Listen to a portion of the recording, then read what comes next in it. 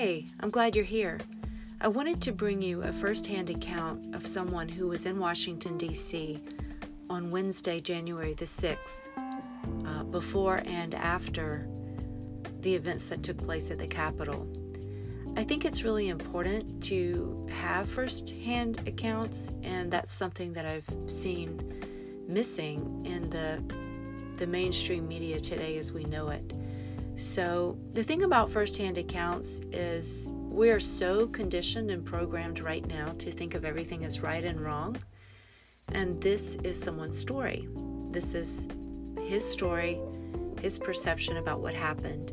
And if we can listen to that, and then we can accumulate several stories like that, we can form our own informed opinion about what we believe happened. So I hope this will be helpful and a piece of information that you can use.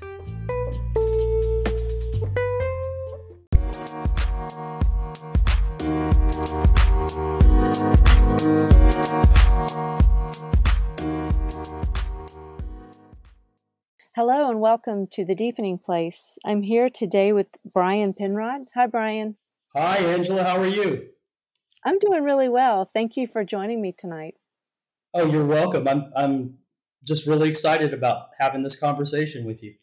Like so many of my 2020 new friends, we met online. One reason I wanted to talk to you today was because we all are kind of reeling from what happened last Wednesday at the Capitol, and you were actually there. And I thought it might be helpful to people to kind of get the perspective of somebody who was actually there at the event. It was I think, just a real privilege to be able to just go there and witness everything that happened.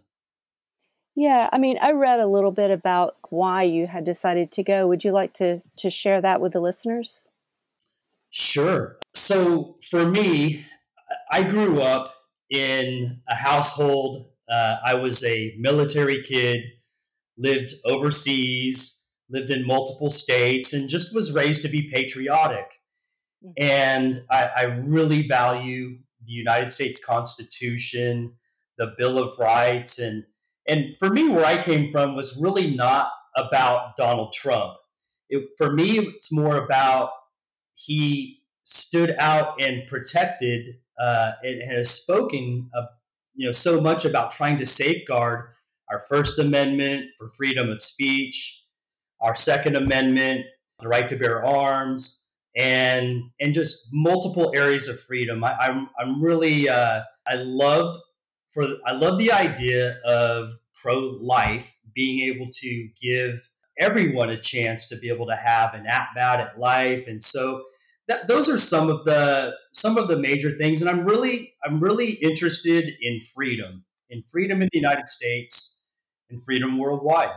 That's an interesting point that you brought up, because a lot of people that are not on the right or conservative or constitutionalist, they kind of lump everybody together on the right. I think that's cool that you said it's not so much about Donald Trump for you. It's just you feel better represented by that side. And he was saying he would protect some of the things that are important to you. Yeah. And the other really, really big one is that I've seen evidence for going on now 2 decades in multiple elections, just because of people I know and have been exposed to over time, that our elections are not necessarily as free, as secure, and as transparent as we would all really love and hope for them to be. So that's something that was also pretty. I went because this was the first politician, so to speak, that really, really brought that out to the forefront. And I just hope that all of us as Americans can have more confidence, because it doesn't matter what side we're on. I'm not a Republican at all. I'm not Democrat. I'm kind of more of an independent thinker. And I think that's so important for the future of our republic, is that we are absolutely confident that we do have. And I know a lot of people have questions about it. And there's some people that think, well, everything's hunky-dory and good to go. But I think it would be a great idea to just re-examine the process and give us more confidence. even if it is perfect. So that was another thing that was kind of at the forefront for you was election integrity. Absolutely. All right. So that's kind of your background and the perspective you're coming from.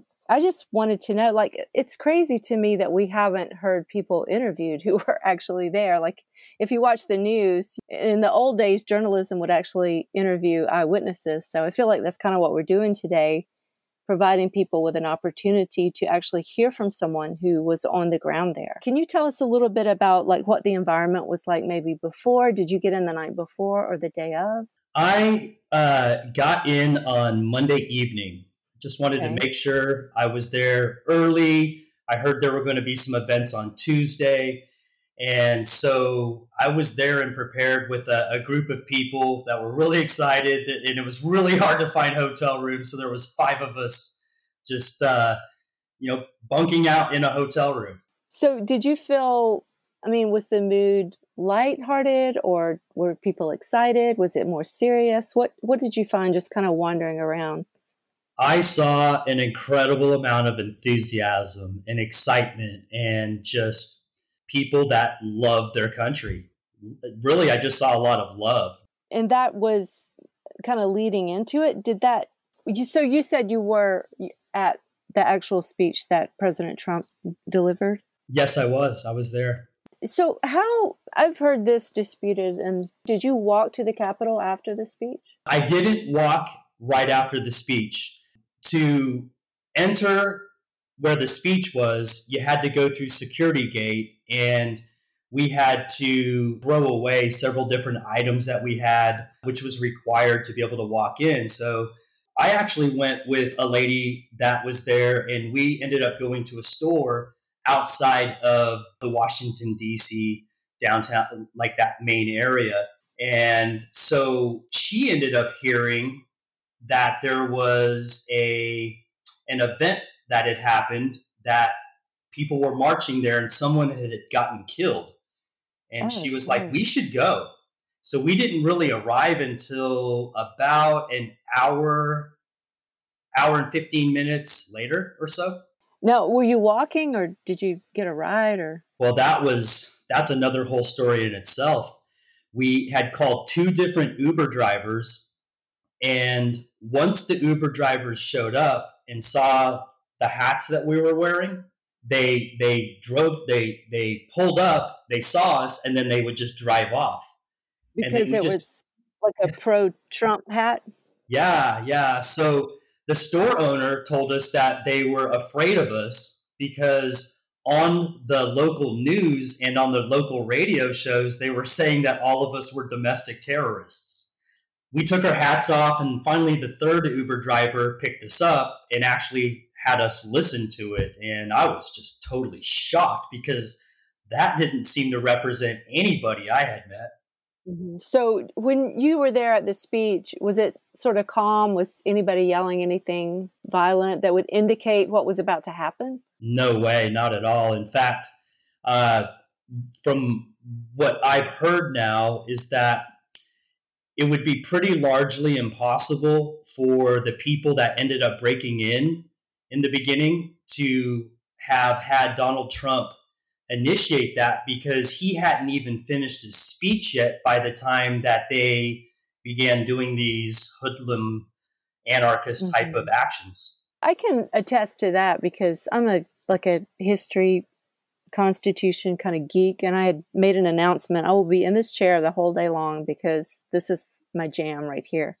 So I was listening to the speech, and I saw in the corner that the joint session had started.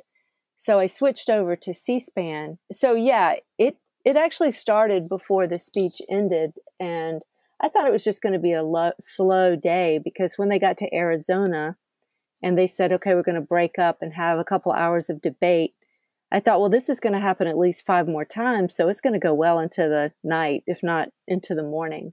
So I was about to go for a walk when I saw that there had been a breach. That's why I was wondering if you had walked, because I'd heard it was like an hour walk. And I don't know if that's true or not. When I did finally get to the Capitol, I wanted to see what was going on, and I actually was able to go up onto the actual Capitol itself, not up on the stairs where some of the pandemonium and things were happening, but I got video of these people trying to climb up the walls. I got video of people trying to break down the door or enter the door multiple times, and then the police spraying whoever that was.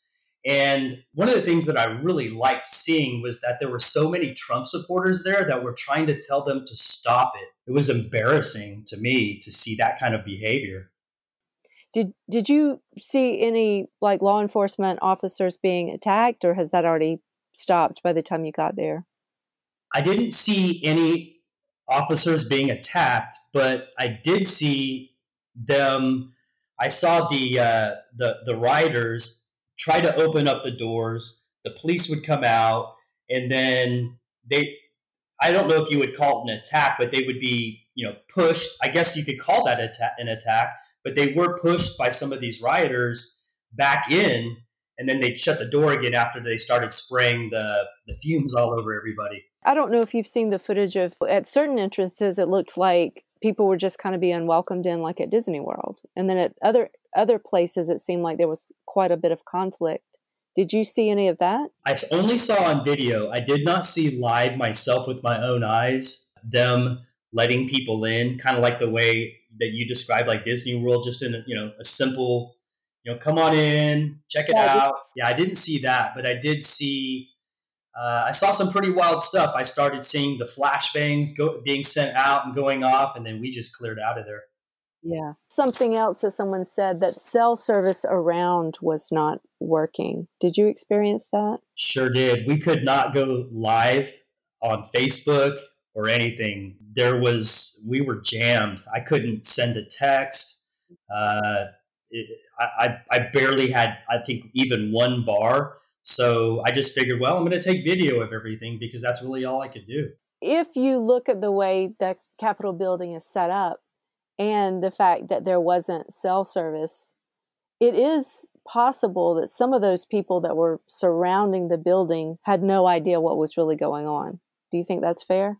Oh, yeah. I think there's quite a number of people that had absolutely no idea what was going on. I mean, when we see those pictures on the news, it's as if all those thousands of people some of them were just standing there in peaceful protest. Would you agree with that? The vast, vast majority of them, that's all they were doing. Okay. Not really even knowing what was going on inside. Let me just say this. When I was there, the news had already gone out. So The people up actually on that building, they knew what was going on. It was quite evident. It was loud. Okay. After that, so when you guys it started escalating and you decided to clear out, did you guys just go back to your hotel room? Can you tell us anything about what happened after that? What did you see? What was the mood of the people? Well, they instituted a 6 o'clock curfew. The mayor of the city did, and so it was about 5:15, and there was no access to Uber drivers at that point in time. It was extremely cold, and it was windy, and it was a really, really long walk home. And because of the challenges with being amongst tall buildings, the location services with the app I was using made it a little bit longer walk. It was one heck of a walk back, that's for sure. And there were some kind of scary looking figures out there. And there were quite a number of other Trump supporters just trying to find their way back home to their hotels. Well, in the past, we've seen at these rallies, there was like a large, maybe Antifa presence, some sort of opposition. Did you see any of that, like on your way home or, while you were there? Otherwise, I didn't see it the entire time I was there, except for that night on the way home. Okay. Were you concerned at all, or do you feel like you just stayed in a group and got through it? I was somewhat concerned when I had to go down a couple of streets where there wasn't anybody, and it was just me and this one other woman. But once I started getting a little bit closer towards my destination, it just felt great because there was a whole lot more people. So I felt a lot safer then. Is there anything else you wanted to say about the actual event or your experience or the people that you met before we move on to this next section? It was quite interesting for me to see so many Asians there. So many Asians from probably all kinds of backgrounds. There were a lot of Asian Christians as well, and they were all wearing NCCP, Chinese Communist Party masks. And they were there with large banners, with all kinds of ways to be able to reach people with their message, that they were trying to warn us that this is coming if we don't wake up, America. And so that was one thing I noticed. There were some really phenomenal speakers the night before the Wednesday event on Tuesday night. The Asian people that you saw there, do you know if they were Asian Americans or had they flown in from other countries, or could you tell? Oh, yeah, they were Asian Americans, proud and happy. And they just had stories about maybe what some of their family had endured or where they'd come from? Yeah, as I was in line trying to get into the speech event, I showed up probably about 7 o'clock in the morning. It was a massive line. And I just kept running into them and asking them questions, and I'd take pictures, and it was interesting to hear them share their experiences. Is there anything that you could share with us, like maybe something that stuck out to you? What really stood out to me with, I guess, the two main ones that I had entered conversations with were their stories. One of them came this particular generation, and then one of them is the second generation American. And just the stories of what they and their families had to go through while living in China, the sheer, lack of really any freedom at all to be able to speak, and just being treated like, I couldn't imagine living in a country where you have to be afraid of everything that you say or do, or being watched or being snitched on. Those are some of the things that they brought up in conversation. That's really it was, last week was really beyond our comprehension, but it's really scary to think about. You had a personal story. Could you share that with us? Yeah, so I think it was 1981. It might have been 1980. So it was the very early 80s. The 80s just started, and Ronald Reagan had just got into office. The first night that my family moved to Helena Air Force Base, which is now shut down. It's just outside of Athens, Greece. That first night,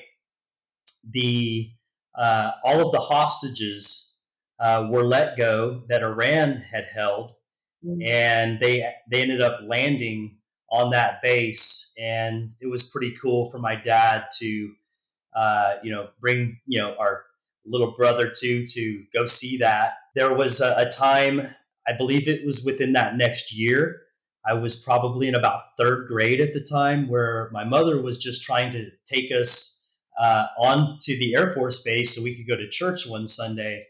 But we couldn't get on because the base was blocked by a large communist demonstration. They were known back then as Kappa Kappa Epsilon, the KKE. And, it just in that, real young, impressionable mind, it was scary to see people with Ronald Reagan, skeleton masks and burning effigies of our president. And it shocked me. It's something that stood with me, that's what eventually happens when, hardcore communists end up taking power, end up, seizing a nation. Or maybe that's the way that they feel like they have to protest to be able to get their particular point of view across. It was pretty scary. Yeah, but that image just kind of always stuck with you. Sure did. Yeah. I heard, and I wanted to get your reaction to this, President-elect Biden said, "Don't call them protesters. They were a riotous mob, insurrectionist, and domestic terrorist." Would you describe yourself in that way? No way. I love this country. I love every citizen of this country, even if they have views that are totally opposite of mine. I'd fight for anybody to have the right to be able to, speak their mind, speak their piece, even if it's totally anti against what I particularly think myself. I just thought it was interesting that, he came out so strongly and called everybody there that were peacefully protesting a riotous mob, insurrectionist, and domestic terrorist. And that's basically, he was saying that to you, Bryan. Yeah, it's pretty concerning, especially with the fact that we've gotten to a point in time in history where the media is so incredibly adept to be able to keep repeating things over and over and over again and take a small snippet of something out of context and have it mean something totally different than what was really said in the first place. And I believe that he's playing into. I believe he's playing into the whole racism thing and trying to create division. And it's just really sad because we're a melting pot of people, and it's our citizens that come from so many different faiths and walk of lives and backgrounds. And just to me, it's really sad to fan those flames of hatred where if we just love each other, I really thoroughly believe that if we ended up really just having conversations with people again, we'd find way more that we have in common than we do as differences. Yeah, I agree with that. And that's really why I'm doing this. My saying is that we should meet in the middle for a love revolution. I think if we came together at the table, we could have conversations and realize how much we have in common. I love the idea of your podcast. It's amazing. Well, thank you. Just for the record, I did read on your statement that you officially strongly condemned the actions that were taken by what you described as a few. And in your mind, being there, it was a fraction of a fraction of a fraction of a percent of the people that were there. That's part of what you said. Yes, I absolutely agree with that statement. One other thing that I saw on your account of it on your site was that you said, maybe just in passing, some of the police officers or other law enforcement people that you encountered said you maybe overheard them say that they didn't believe that those people were even Trump supporters? Yes, I actually asked two different police officers at the scene. I asked them, who exactly are these people that got inside and were creating all of this pandemonium? Both of them said they were not Trump supporters. Both of them did. And then I had another friend, he's involved with Homeland Security, and he also told me the same thing about an hour later. So, well, what about getting out of there the next day? Did you have any difficulty with that? Not at all. I didn't personally fly into Washington, D.C. I flew into another neighboring state and then drove in. So all I had to do was just drive out. One of the ladies that stayed with me said that the morning she arrived on Tuesday, the trains wouldn't show up. So she had to find another way to be able to get to our hotel. And I heard from multiple people that they had canceled flights and just challenges getting there and leaving. What I really believe it's not so much a disdain for Trump supporters. It's the fear that, maybe the media has stirred up and made people believe that everyone that might support President Trump is like one of the people who are breaking the windows or breaking in or wrestling with police officers. I tend to agree. I think that our media in the United States, on the left, on the right, and even and definitely independent as well, they all have issues with, I guess, what's been termed as fake news and really just sponsoring an agenda. And it's just sad that real journalism has seemed to die in large part in our nation. I'm encouraged to see so many different independent journalists trying to go out on their own. And I think that's going to be a trend that's going to continue. One last thing that I wanted to ask you about, if you don't mind, is a lot of times groups that you were a part of when you went there are labeled as white supremacist. I wondered, just a few questions. I know you said that you saw Asians there. Were there any other minority groups represented that you saw? Every walk of life you can imagine, from Hispanic to Black, it was everyone. And did everyone seem to be getting along? I mean, oh yeah, it was like one big family. One symbol that is particularly offensive to some people is the Confederate flag. Did you see a lot of people waving Confederate flags? I didn't see one the entire time. That's interesting, because one of the prominent pictures of the people who burst into the Capitol, one of them is waving a very large Confederate flag.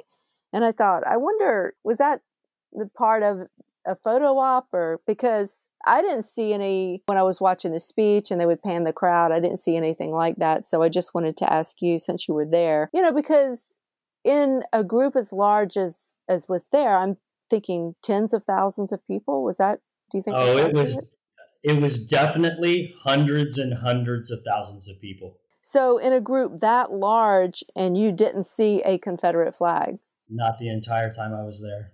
And you saw a lot of different groups represented?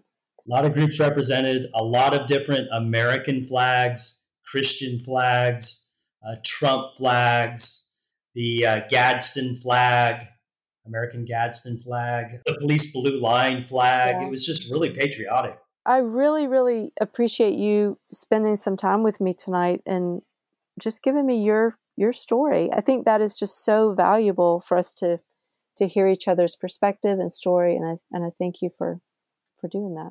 Thanks for allowing me to share it. I can't wait to listen to your finished production. Is there a way that people could get in touch with you, or maybe your social media? The best way to reach me is probably on my Facebook account at Bryan Penrod. That's BryanPenrod.